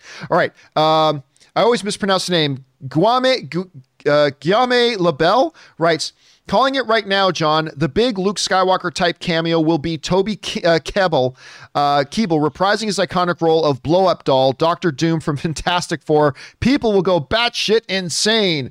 Yeah, I'm not. By the way, I love Toby. I think he's great. I think he's fantastic. He's wonderful. But yeah, not really sure. Obviously, LaBelle is being very facetious here.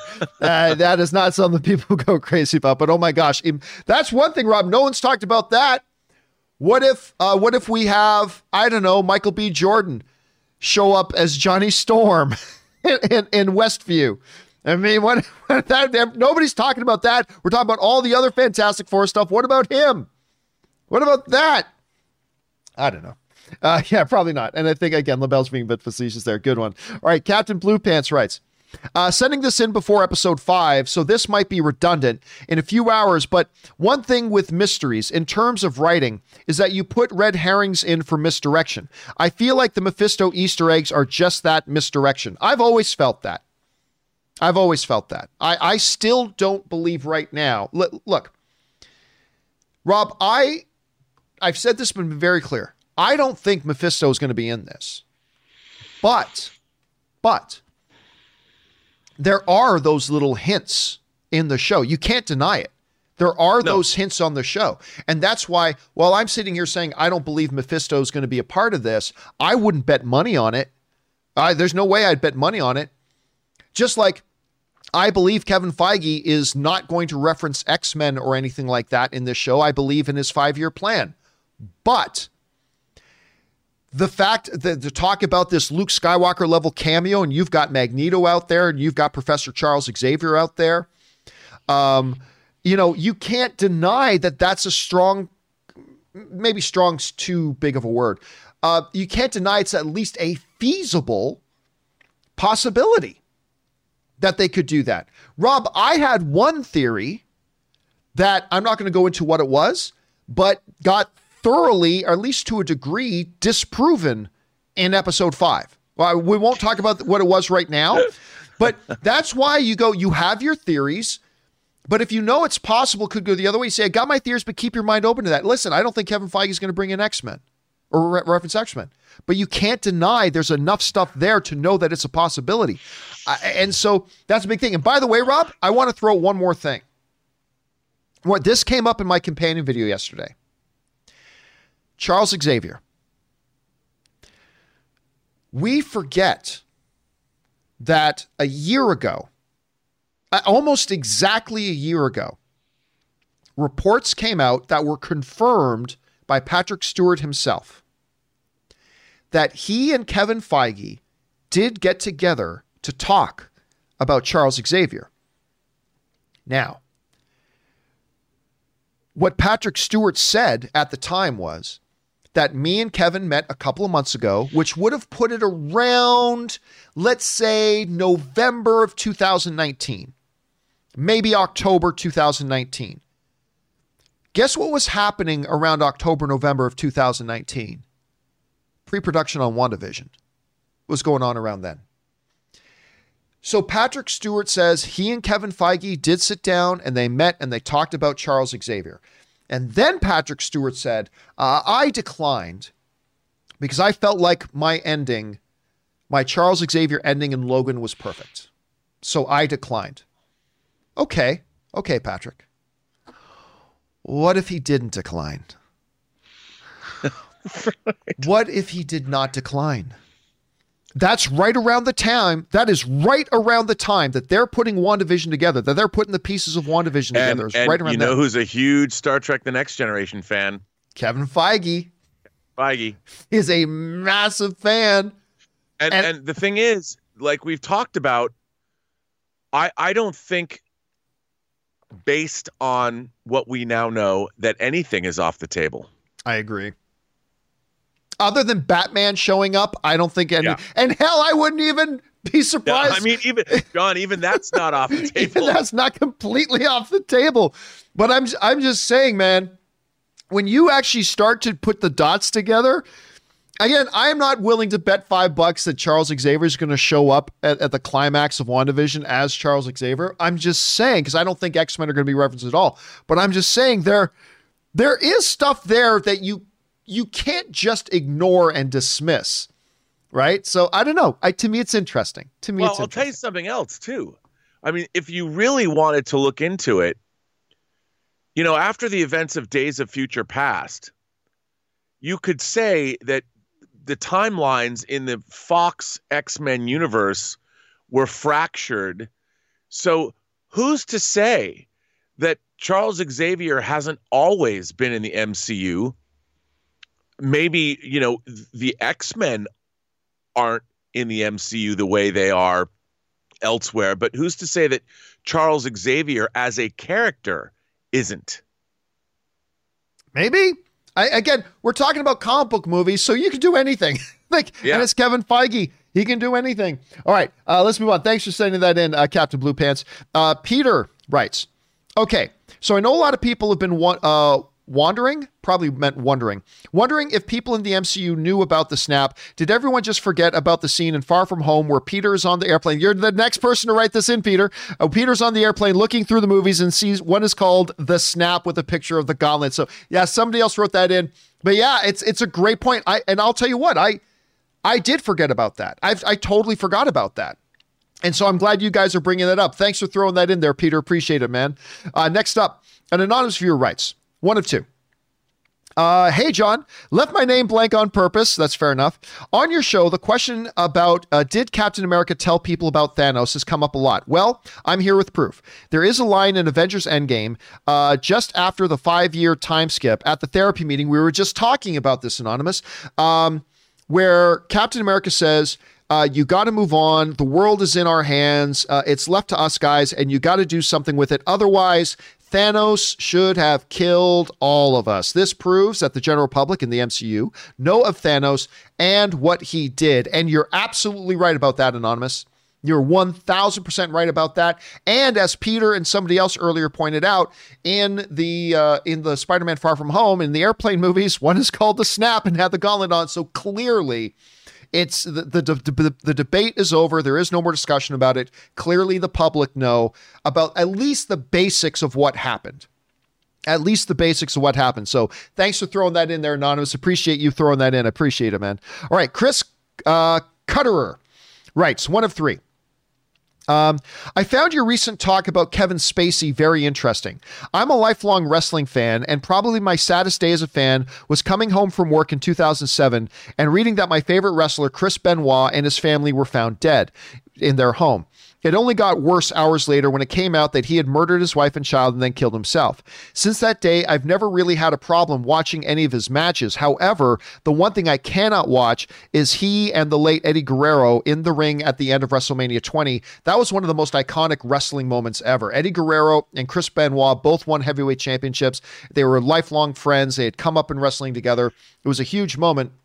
at WrestleMania 20 in Madison Square Garden, both celebrating with each other after winning world titles. It's weird, I guess, what we can and can't watch when it comes to those who entertain us when bad shit happens. Thanks, John. So, first of all, thanks for sharing that, Chris. And yeah, I still remember that, man, when the Chris Benoit stuff came out, and they were going to make a movie about it called Crossface. Yeah, because that was the name of Chris Benoit's finishing move. It was going to be called Crossface, and it just never kind of materialized.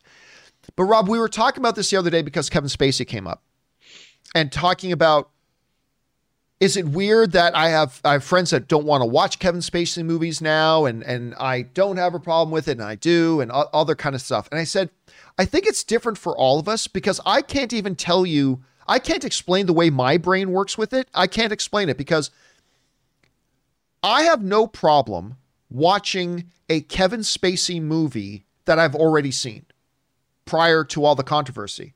Like, I can go back and watch, Usual Suspects or American Beauty or, Pay It Forward or whatever else. I have no problem going back and watching those movies that I already saw, and I don't even think about it. But I remember last year something came up where there was this Kevin Spacey thing that I never had seen, and I felt weird about watching that. That makes no sense. I can't explain it. I just can't explain it. Rob, when it comes to things like that, whether it's a Kevin Spacey or here's a good example, Bill Cosby. Bill Cosby is my all-time favorite comedian. And now I don't know what to do with that. And I just don't know that there's a, I just don't know that, do you have a pattern or a rule for yourself when it comes to that? Or are you kind of messed up in it like I am? I mean, it's a really difficult question because I think that human beings compartmentalize their lives anyway, and it's tough. In the case of Bill Cosby, he had an ongoing pathology that he was covering up for decades, right? And to me, Kevin Spacey is a guy that never really he was not out publicly, and I'm sure that was a lot of. I don't think that Kevin Spacey necessarily is an evil guy, whereas I think what Bill Cosby did was a lot more evil. I mean, and premeditated. When you're planning to slip people drugs and then have your way with them, that's, to me, it's very disturbing. But a guy like Kevin Spacey, who was never really out publicly, and he had a lot of pressure, and for whatever reason, he would get drunk at parties or be abusive or overstep.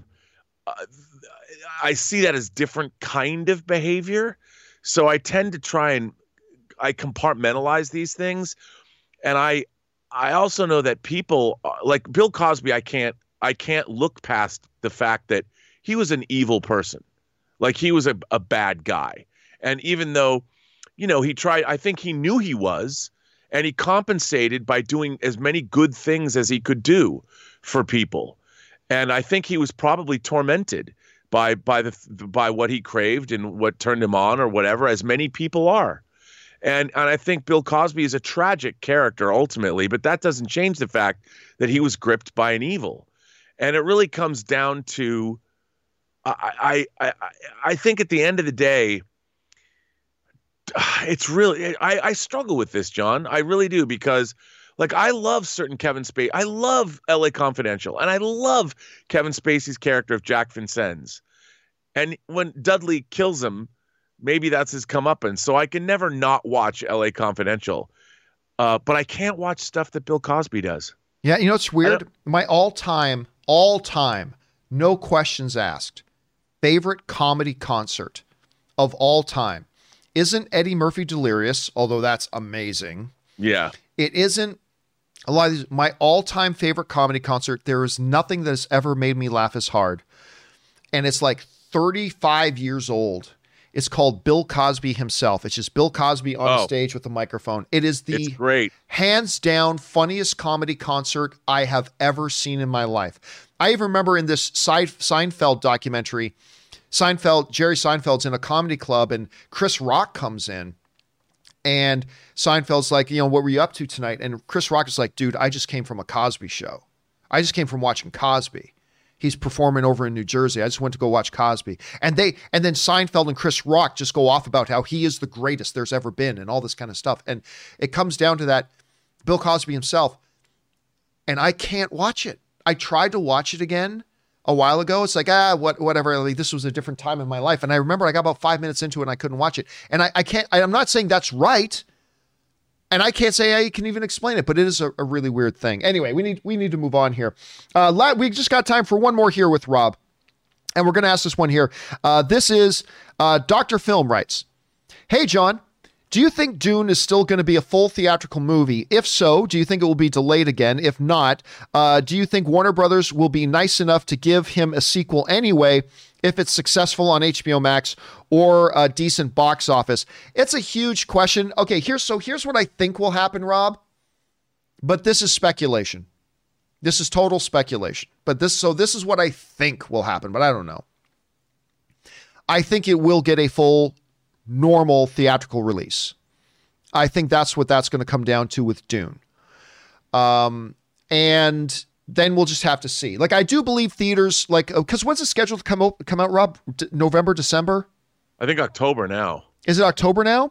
I think so. Yeah, October should be okay, but it might get bumped again off of October. If so, probably not by much. If it's November, December, I think it's pretty safe. Oh, now, it was December 18th, 2020. I'm looking for a new release date. What does it say? Yeah, I thought it was November. October 1st, 2021. October 1st. Okay. That might be a little bit earlier. Like, August may be okay, but it may not be. October could be okay. It might not be. It might get bumped again. I think right now, from everything that I've been hearing, is that they'll probably cave on Dune, and Dune will get its theatrical release. I think that's the type of pressure, because the people who paid for that movie, Legendary, want that one as a full theatrical release. So I think that's what'll happen. But again, this situation is so fluid and it's changing so rapidly that it's hard to say. Rob, 2 weeks ago in California, we were hitting 40,000 new cases of coronavirus every day. 2 weeks ago. I think yesterday we had 11,000 new cases, which is 11,000 too much. That's 11,000 way too much. But it's 75% less than what it was at. And then again, a week from now, Rob, it could be back up to 40 or 50,000. I mean, we just don't know. The situation changes so rapidly, so quickly. It's so hard to predict what's going to happen 7 months from now. But my guess is it does get its full theatrical release. Rob, what do you see as the future for Dune? What do you think is going to happen here? I think it's going to get a full theatrical release. I think it's too important, but I can see it getting delayed even again. Yeah, the delay could happen. You know, they used to make James Bond movies every 2 years, and No Time to Die will end up coming out a year and a half after its original release date, which is crazy to me. Right. So I think Dune, they want to have a theatrical release. All right. Well, Rob, I know we've kept you a little bit overtime again here today, but thank you so much again for being here and being here most of the week. In the meantime, my friend, where can people follow you and your awesomeness online? You can find me on Instagram at Robert Meyer Burnett. Follow me on Twitter at BurnettRM, or find me on my own YouTube channel, The Burnett Work, and my show, Robservations. The show about something. Rob, thanks a lot. And just quickly again, tell people where they can go and find a trailer and whatever for this project that I've been watching you work on this project for years and put so much blood, sweat, and tears into it. Tango Shalom. Tell people where they can go and find a trailer for it. Well, there is the trailer. Tango Shalom is a movie that I produced, I edited, I post, and VFX supervised, and it's beginning its festival run. We just won Best Comedy Film and Best Actor at the Montreal Independent Film Festival, and you can see it. It's going to be at the San Diego Jewish Film Festival next week. And if you go to Tango Shalom, the movie on YouTube, you can watch the trailer. And it's a delightful, fun family film. You should all see. It's a great trailer. It's a great trailer. So congratulations on that. All right, Rob, thanks a lot for being here, man. We'll talk to you another time. Take it easy, dude. All right, man. Thanks a lot. All right, everybody. That is the one and the only, the great Mr. Robert Meyer Burnett. But we've still got some time here, guys. So let's keep firing through your live questions, shall we? The next one up comes to us from Moverse Mo Problems. I like that. Writes, one of two.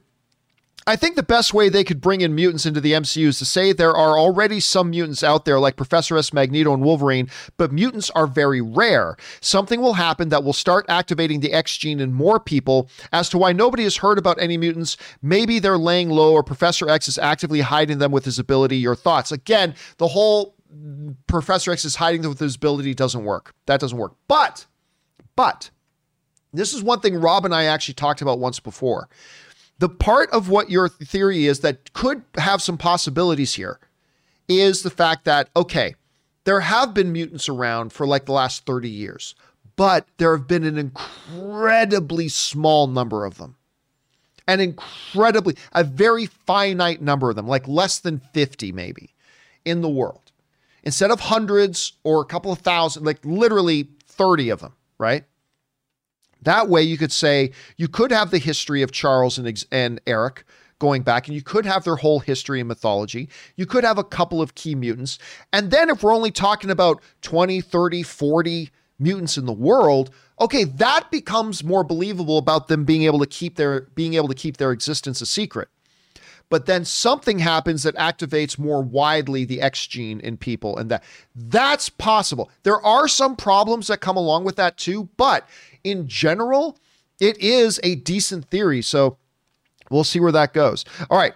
Thanks for sending that in, Moverse. And I think you're on the right path there. Let's see. Sergeant Ward writes, I've been following AMC stock and see that they have dropped significantly. Does this mean that they're back in bankruptcy or are they still saved? I don't know much about stocks, so forgive me for this question. Nope, they're out of problems. You know why? Because just before the stock shot up, they sold another $300 million. They got another $300 influx of capital. And then when the stock shot up, they were able to sell more shares at that higher stock price. So that money goes into their coffers. So even though the AMC stock price, I think I saw it drop back down to $7. Let me see here. AMC stock price right now, it's continued to go down. It's at $6.70 right now. Ann and I sold ours at $17. So we bought a whole bunch of it when it was at $2, like 6 months ago. We bought a whole bunch of AMC stock at $2. And then as soon as we saw that it shot up, we sold it right away. But I think for the most part, nope, AMC, that momentary spike in their value allowed them to sell more Class A shares. And they basically, the way Yahoo Finance, remember we read that quote from Yahoo Finance, and Yahoo Finance said in 1.5 days, AMC was able to wipe out all of their 2020 losses. Think about that. According to Yahoo Finance that we showed on the show the other day, Yahoo Finance wrote that in 1.5 days, AMC Theaters was able to wipe out all of their losses from 2020. That's huge. So yes, as of right now, AMC is still in a very good position. Even though the stock is dropping, they sold the stock already. So there we go. There we go. All right, next up. Ryan Lohner writes, just got my second vaccine, so you'll bet I'll be heading back to the theater soon. Good on you, man. Godzilla vs. Kong, here I come. Also, major shout out to my brother James, who's part of the team testing the vaccines. Oh, that's awesome. Seriously, these are the heroes in our society, man. Our first responders are people on the front lines in the medical community, people trying to help people. These are our heroes. That is awesome. And I'll tell you what, man, I'd be like, I said to myself, even though, I guess I can take the headphones off now, even though I went to the movie theaters twice. I went to go see Tenet in Orange County, and I went to go see, what was it? New Mutants. I went to go see New Mutants in Las Vegas. Both times were terrific, very safe environments. Kudos to AMC Theaters for how they conducted it. I felt far safer in those theaters than I do in grocery stores right now. They did a great job. But when the super spikes started to hit, I was like, okay, I'm not going to the movie theaters anymore for a little while until we start to see this calm down a bit. But when I saw the Godzilla versus Kong trailer, I'm like, I think I'm going to have to drive to Vegas to go see it. Now, thankfully, we are seeing those spikes now dropping. So, yes. And hopefully by the time this movie comes out in March, it'll be even better. Fingers crossed. Don't know. But I wasn't planning on driving to Las Vegas to go watch Godzilla versus Kong, but I think I'm going to have to drive. I think I'm going to have to drive to Vegas to go see Godzilla versus Kong. We'll have to see. All right, next up. Let's see.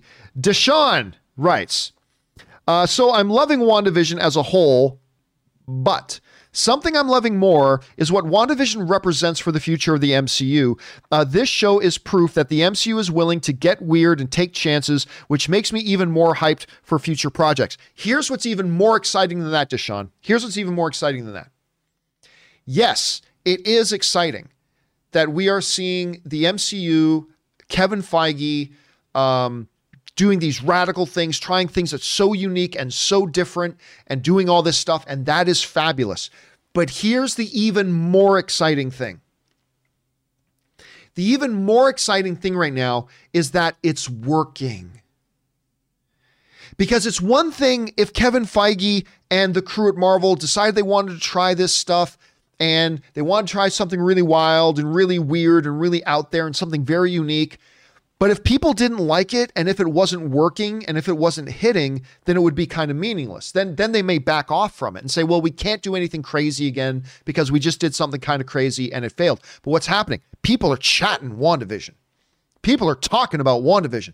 So not only is Kevin Feige and his team showing that they're willing to, change things up, mix it up, experiment, try new things, do things that are unique, but now they're seeing that when they try unique things, the audience is responding.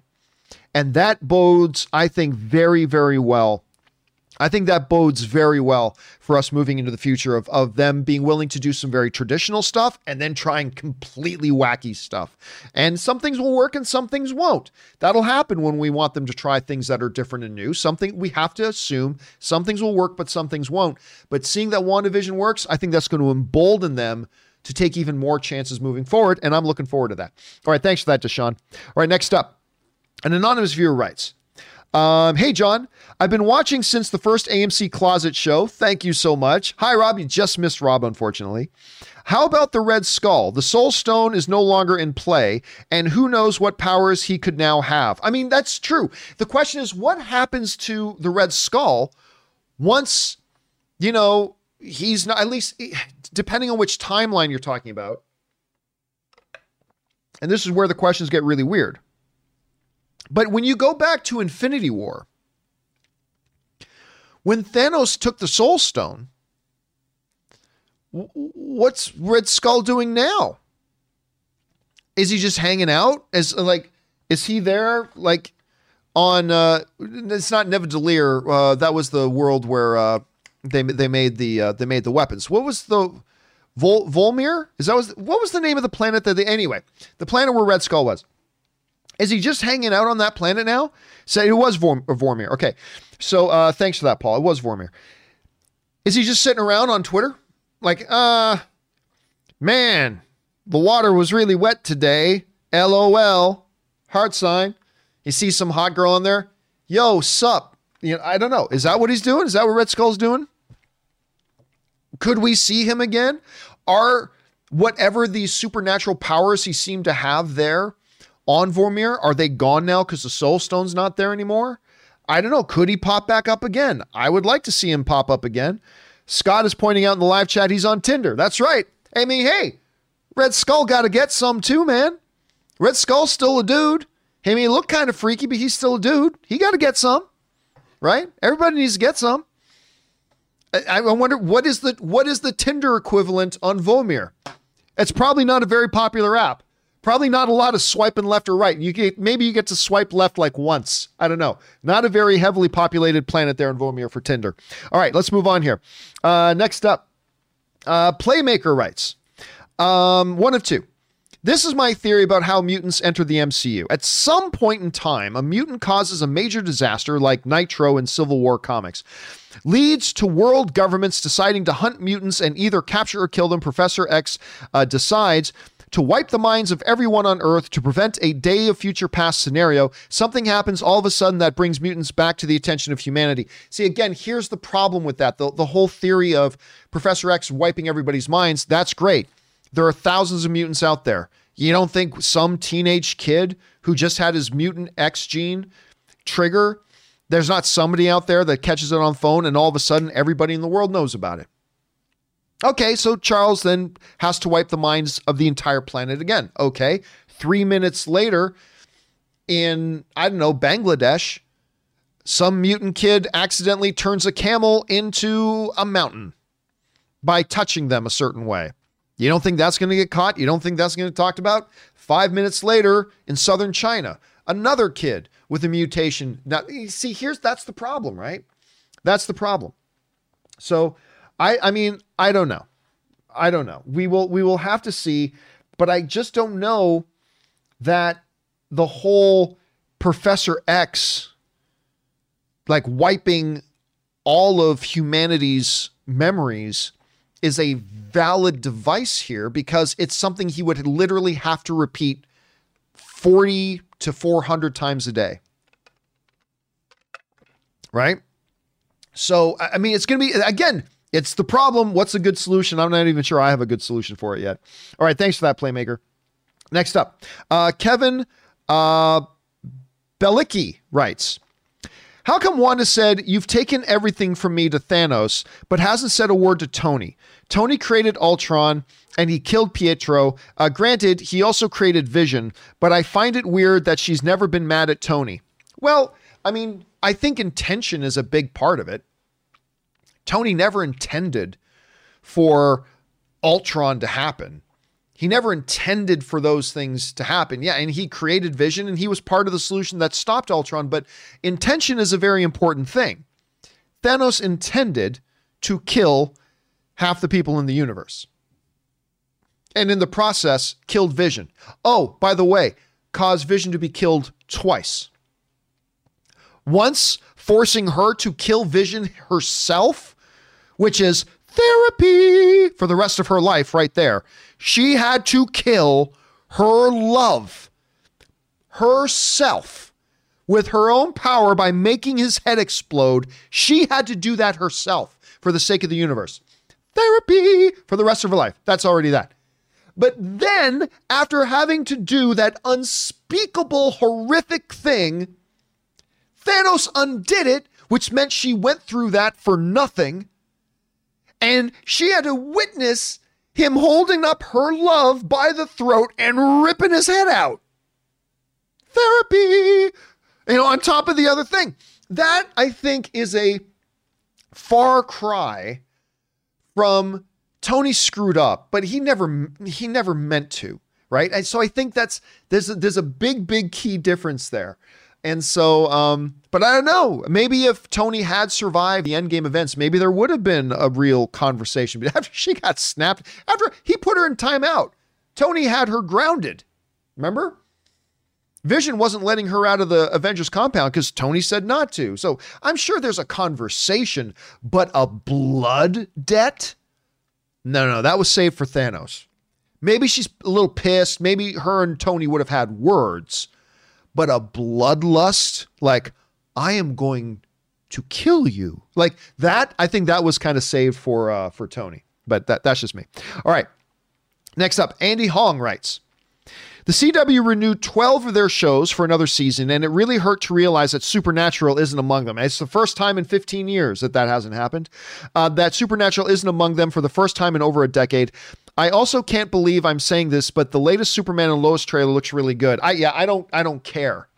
I don't care how the Lois and the Superman trailer looks. I don't care. They have already shown that they have no idea how to handle Superman. The CW people have already shown me they have a minute and 30-second trailer isn't going to change all the way we saw them completely botch Superman. Now, that's not to say that maybe the show won't be great and maybe they'll fix all those problems. And hey, I hope they do. But I'll wait for you guys to tell me that the new Superman show is really great. But I'm sorry, I don't care how good you make a trailer.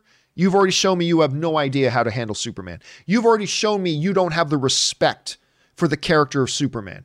You've already shown me that you don't have the proper sense of honor that it is to work on a character like Superman and how you treat a character like Superman. You've already shown over the course of years that you have no respect for that character.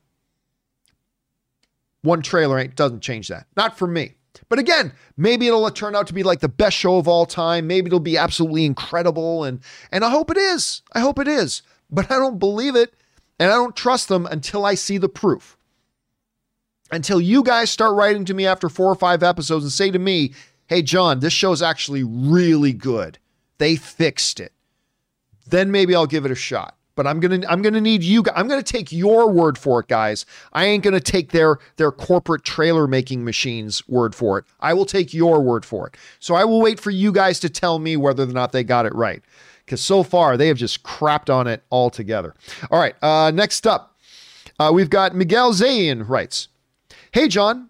The Chloe Zhao Dracula news makes me excited, not only for Eternals, but also for her future projects. She did a brilliant job with Nomadland by making it kind of like a doc. Have you seen it? I finally did get around to seeing it. It wasn't easy.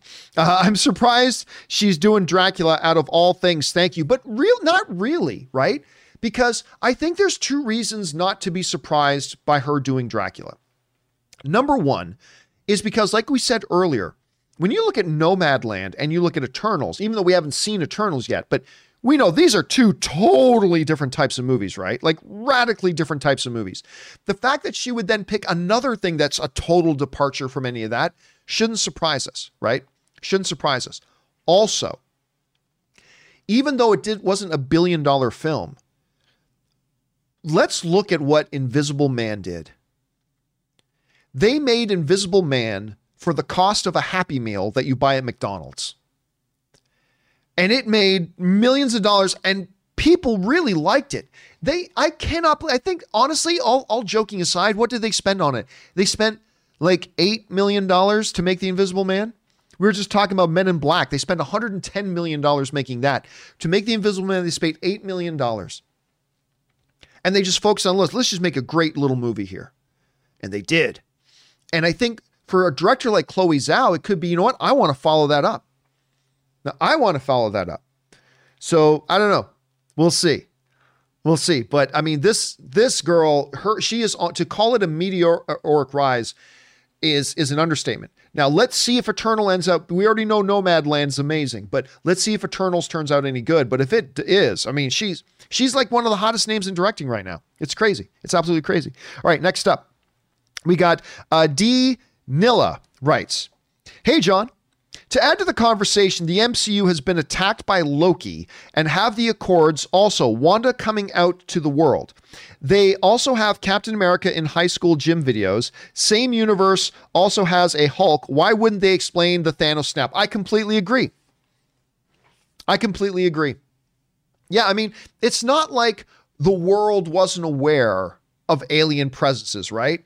We had a massive alien invasion in New York with all the Chitauri coming rushing down and, you know, Loki doing his thing and alien monsters are, you know, killing people and all that kind of stuff. They've already seen it.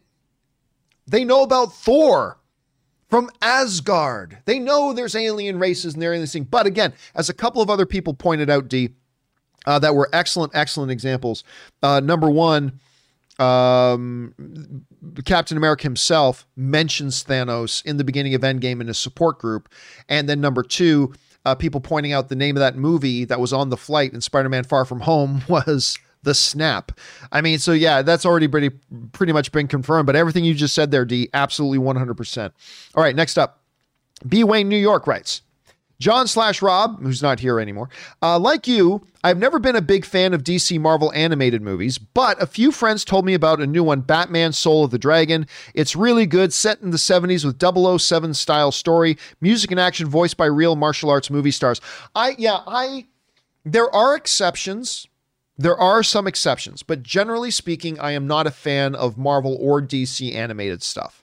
There are exceptions. The Dark Knight Returns is an exception. The Doctor Strange animated movie, I think that was an exception. And there are a couple. I mean, then you go all the way back to Batman Mask of the Phantasm. I really like that one. But for the most part, all the rest of them I found childish, drivelish crap. Most of it is just both DC and Marvel, childish, drivelish crap. But I saw the trailer for this Soul of the Dragon one. I saw the trailer for it. And I remember thinking that it didn't look very good.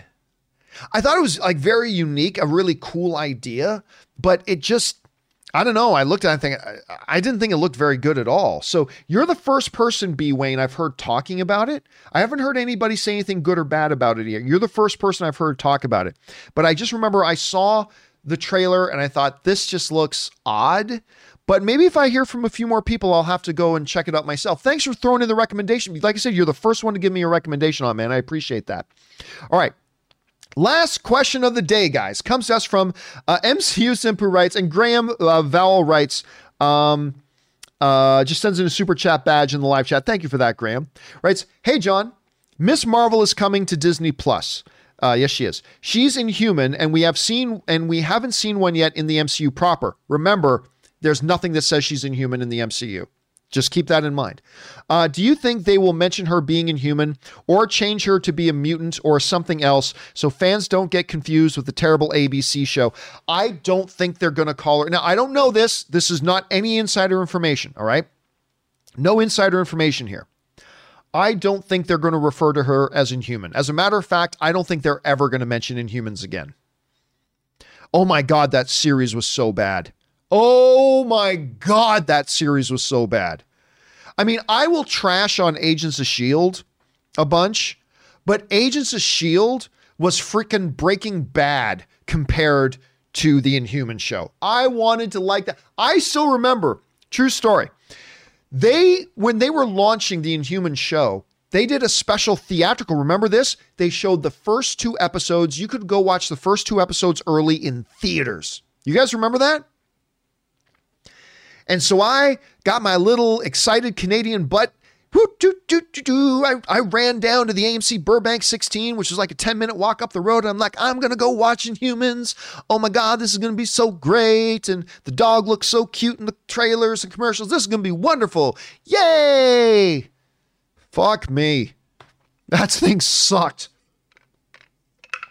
Oh my God, it was so bad. And then